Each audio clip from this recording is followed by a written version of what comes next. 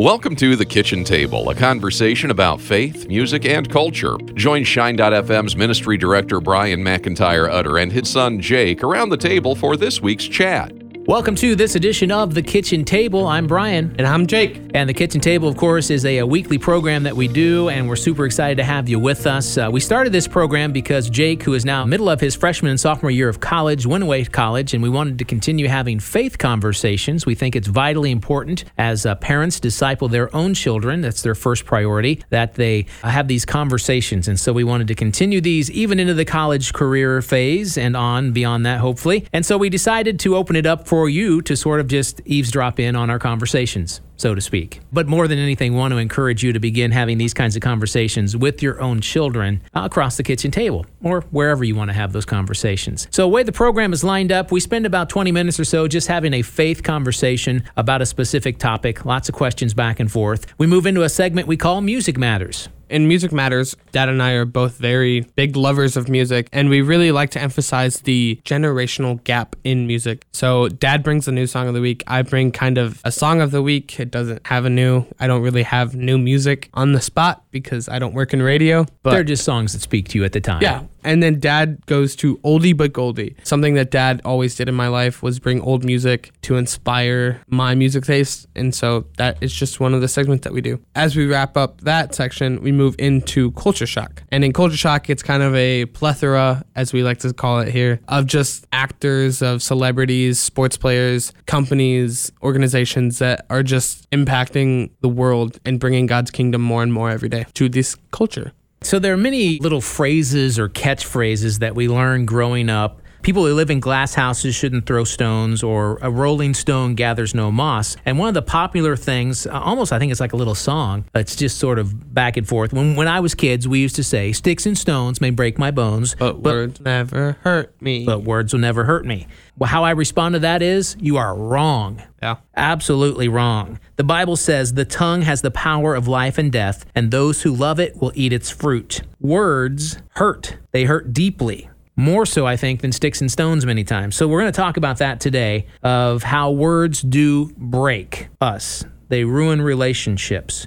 How many of you have really struggled to forgive somebody? Yep. You've had a huge struggle forgiving someone who has hurt you deeply. I know broken relationships, even within my family circle, these relationships have been broken now for more than a decade. Yeah. Over things that they can't even remember what the original disagreement was. And it pretty much has to do with words. So we want to talk today about how words can damage people, especially as a parent, how words can damage your children. Children respond strongly to their mother's voice. National Proceedings of the National Academy of Science released this study recently that newborn babies can identify their mother's voice. They have heard the voice for months while they've been carried inside the womb. And according to the research, part of the brain light up in response to the sound of their mother. Whether casual or intentionally, phrases and thoughts expressed to children often bring a long-lasting impact. So, things that we need to look at on how we communicate, especially to our children. We need to realize that we can gain wisdom from our past. Reflect on the phrases that your mother spoke to you that had impact on you, whether you really wanted it or not, or whether you even realize it or not. Positive things. I'm proud of you. Something as simple as I'm proud of you. But then there's the negative side. You didn't intentionally mean to do it, but there was something negative that impacted your child, and it sticks with him as well. We need to start habits that help us speak intentionally to bless our children in a positive way and avoid the negative impact. So we need to understand our impact, that words do matter. Yeah.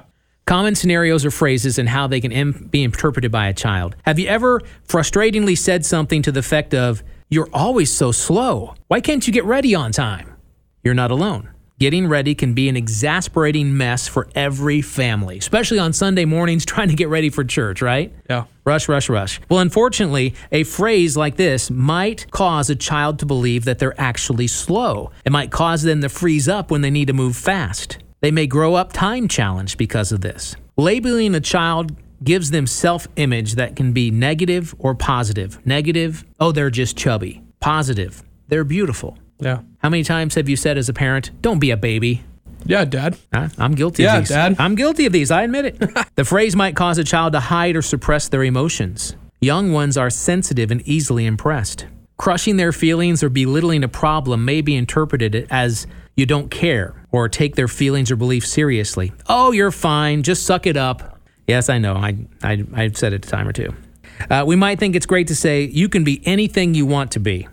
However, we all have talents in areas where we are not naturally talented. It's better to encourage their talents and interests and then help them match those activities to careers. Has anyone ever said to you, "What's wrong with you?" Such words can hamper children from accepting themselves, cause them to question their value, bring anxiety that may last decades. We need to realize how you talk about yourself could limit your child. Your child might hear you jokingly say to someone, "Oh, I'm no good at math." Well, that might affect your child as well. We want our words to reflect love and encourage our children to be happy with who God made them to be and to succeed in life. That may mean curbing our own self-talk that might cause children to set boundaries on their abilities. More than anything, and this applies not only to just parents, but anybody, we need to think before we speak. Yeah. We need to consider how our children might interpret our words. Take a deep breath and be calm before speaking. Man, if that was a normal habit for us today, what a change that would make in our world. Yeah. We need to be specific.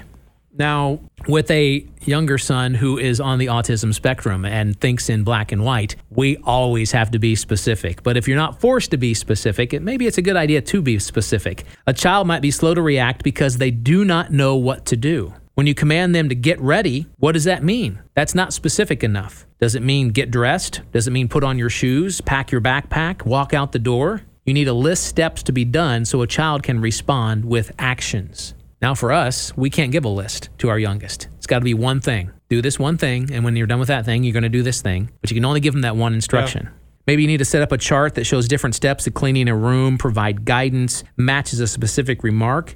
Your child might need 5 sentences about what they did yesterday for a homework assignment and freeze up. Instead of telling your child, just remember and do it, pause and chat about their day. Did they get up? Did they go anywhere? What did they do after they ate in the afternoon or with someone else? No matter how hard we try, negative words or generalizations tend to slip out of us as parents. We need to process our words. We need to chat daily with our kids and discuss any words that confuse them. Maybe it's hurting their feelings. If get ready confuses your child, suggest to your child to ask the question, what should I do to get ready? And when they got ready, did you say you did a good job putting on your coat and packing your backpack? Specific things. It's all about training with direction and love. It's easy to say, oh, you're doing that wrong. That's easy. That's the easy way out as a parent. Your words will guide your child's future choices and behaviors, so weigh what you say carefully. Consider how a child may be very proud of a bed they made with the comforter all crooked. That's the time to express thanks that they did it alone and remembered to do it. Practice affirmation. Make it a habit of using positive and encouraging phrases that are specific and true. You worked hard for that B states that you know they spent time and effort in this subject. Thank you for help for dinner. You're great at mashing potatoes. Positive affirmation. Your child will be happy because you noticed them and their actions. You listened, you cared, you affirmed their importance in their life. Your positive words will give them confidence for life. I think as young adults, we also need to watch our words, especially to our parents. I'm the oldest son. Anything new that I'm experiencing with my parents, they are probably experiencing it as a new thing because as a parent, I know I have said things where I didn't mean to upset mom or dad, and I did. So I think just being open communication about what you meant behind that can be important. I went off to college, and I was kind of joking with mom that I didn't want, because she was being like ooey gooey, like, oh no, my baby boy's going to college. And I was like, Mom, stop. Like, I'm literally going to be here. I'm 2 minutes away from the house. But it's still like a change, like I wasn't leaving far, but I'm not going to be home. And I was kind of like suppressing my feelings about it. So just be careful with what you say because they're probably feeling things of unease and it's just important. Well, the world does say, that song we talked about at the beginning of the program, words will never hurt me. That's not true. In fact, Scripture says the complete opposite. Words can hurt, even when they're directed from an unknown profile online. God made a world in which words are powerful. Proverbs 18:21 says, death and life are in the power of the tongue. And if you go through the New Testament, you'll find that Jesus was verbally attacked numerous times. So words do hurt. Jesus not only endured it, he prepared us for this as well. He and his apostles of the early church modeled for us how to receive and respond to words that hurt us.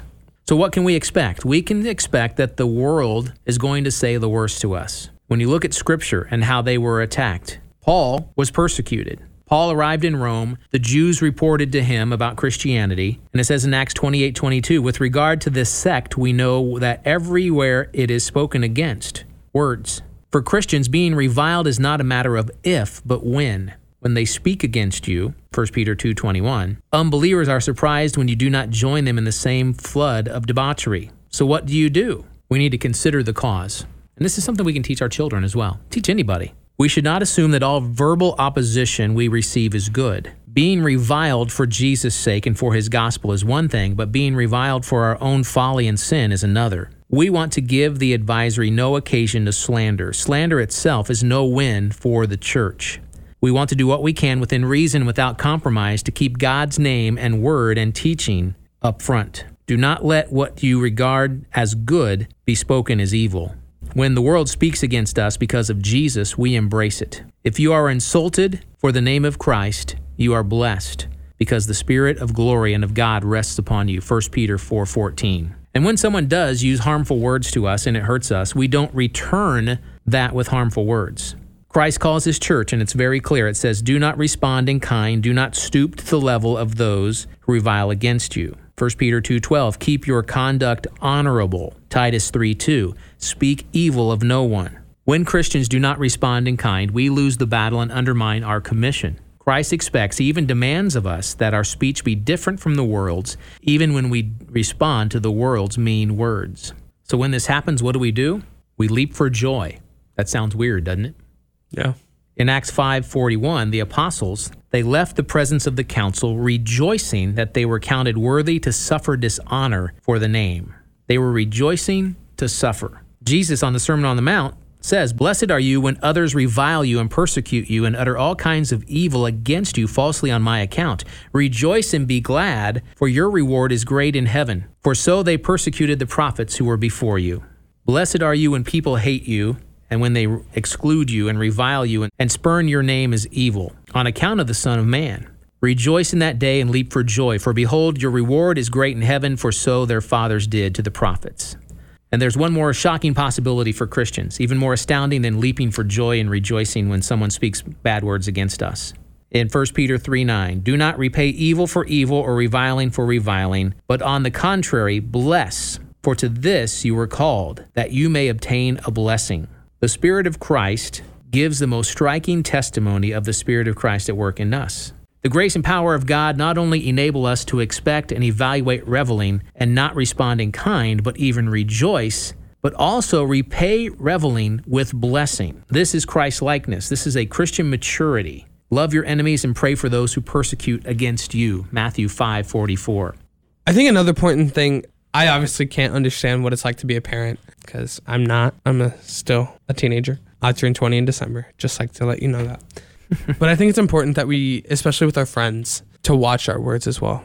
Especially with everyone, we need to watch our words. But like for me, this summer, I'm traveling with a band and we're doing a bunch of camps and we're constantly together 24/7. We're a sassy bunch. Like we're always are sassy. But the thing is that when you're with people for a long enough time, the way they take it, oh, they're being sarcastic or just goofing around, can turn into offensive. I think knowing the level of what your friend can take of sass or of sarcasm is important too, because we can be joking around, but one day it could all of a sudden be hurtful. And so we need to just be cautious of that and be aware of that. So words can hurt us. Yes. Many more times than sticks and stones. So remember that. Who made that? I have no idea. I want to smack them. Because the first time I ever heard sticks and stones may break your bones, but words will never hurt me, was actually in a Power Rangers episode. Okay. And I just was like, that just seems dumb, And then I hit middle school and I was like, this is really dumb. So. And you realized it's not true. I don't get why I'd rather take a broken bone over being verbally abused. You damage the heart. Yeah. I think it's just more personal and more lifelong pain than temporary, I have a cast. That wraps up the faith discussion of this week, and moving into Music Matters. All right, Music Matters. Again, we celebrate the generational differences of music. I have a new song this week. It's a duet, Stephen Malcolm, with an unexpected duet guest, Oh. Natalie Grant. Oh, wow. That's quite the interesting pairing, Yeah, isn't it it? is. They have a new song out. It's actually on Steven's record called Even Louder. And he's going to explain a little bit of the song, and we'll hear a little bit of the clip of it. When life happens, when the anxiety, when the depression happens, will our praise become even louder? Me personally, while writing this song, was dealing with a lot of depression, a lot of anxiety, a lot of things going on in my life. But pulling from scripture, pulling from my heart, will I worship in those times of struggle? Will I worship in those times of trials and tribulations? Bigger depression hits, the louder my praise get. Come on. Even if the drums stop beating, my soul will keep on singing. Even louder. Let the church say. Even louder. That is an interesting pair. Sounds really good, though. It does. It does. Yeah. So my song for the week, mine's a pair, but they've done stuff together before. For me, I like to bring in artists that are kind of like in the middle. They're Christians, but have secular pull in today's society. So Tori Kelly, big fan of Tori Kelly. Her last album that came out in 2018 is actually a gospel album. So like if you go into Apple Music, it says gospel as the, not pop. Much of it co-written and produced by Kirk Franklin. Yeah, Kirk Franklin's actually a song on, like he has. But the song I wanted to pick is called Masterpiece, and it features Lecrae on it. And I just love the meaning of the song because it talks about how we have these mistakes, but God makes a masterpiece out of them. So here's a snippet of Masterpiece by Tori Kelly featuring Lecrae. God take my heart forever, it's yours. Make me your masterpiece. That's actually a really good album, the whole thing. Oh, yeah, it is. She's just at a whole nother level than most people in music. Yeah. All right, it's time now for us to travel back in time with an oldie but goldie. Let's go back to 1993. 6 years before I was born. It's good that you prove every week you can do math, I can. at least subtraction. Then we're going back to 1993. This is the number 4 song in 1993. I remember playing this artist when I first started in radio, Vinyl Records, and she was a rocker. Yeah. Yeah, and played guitar, and it was awesome stuff. And then she had many, many years she's putting out music, and she's still around, I believe. But her name is Margaret Becker, also known as Maggie B. Maggie B. And so this is the number 4 song from 1993. I love this song. It's called This I Know, Margaret Becker.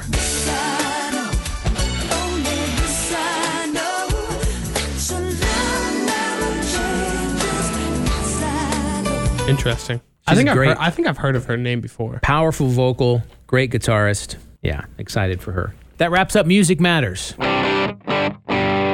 Let's move into Culture Shock. So in Culture Shock, again, we celebrate culture. We celebrate people that are making a difference in culture, whether it's a celebrity, a sports figure, an artist, or just the average Joe Schmo. Joe Schmo. Today we have an average Joe Schmo. Who is it? It's actually a pastor. Pastor Chris, also known as PC. He is a former pastor who is now offering a free auto repair service in Texas. And he offers basically it's called God's Garage, and it's in Conroy, Texas. And he provides free auto repair service to single ladies, widows, and military wives.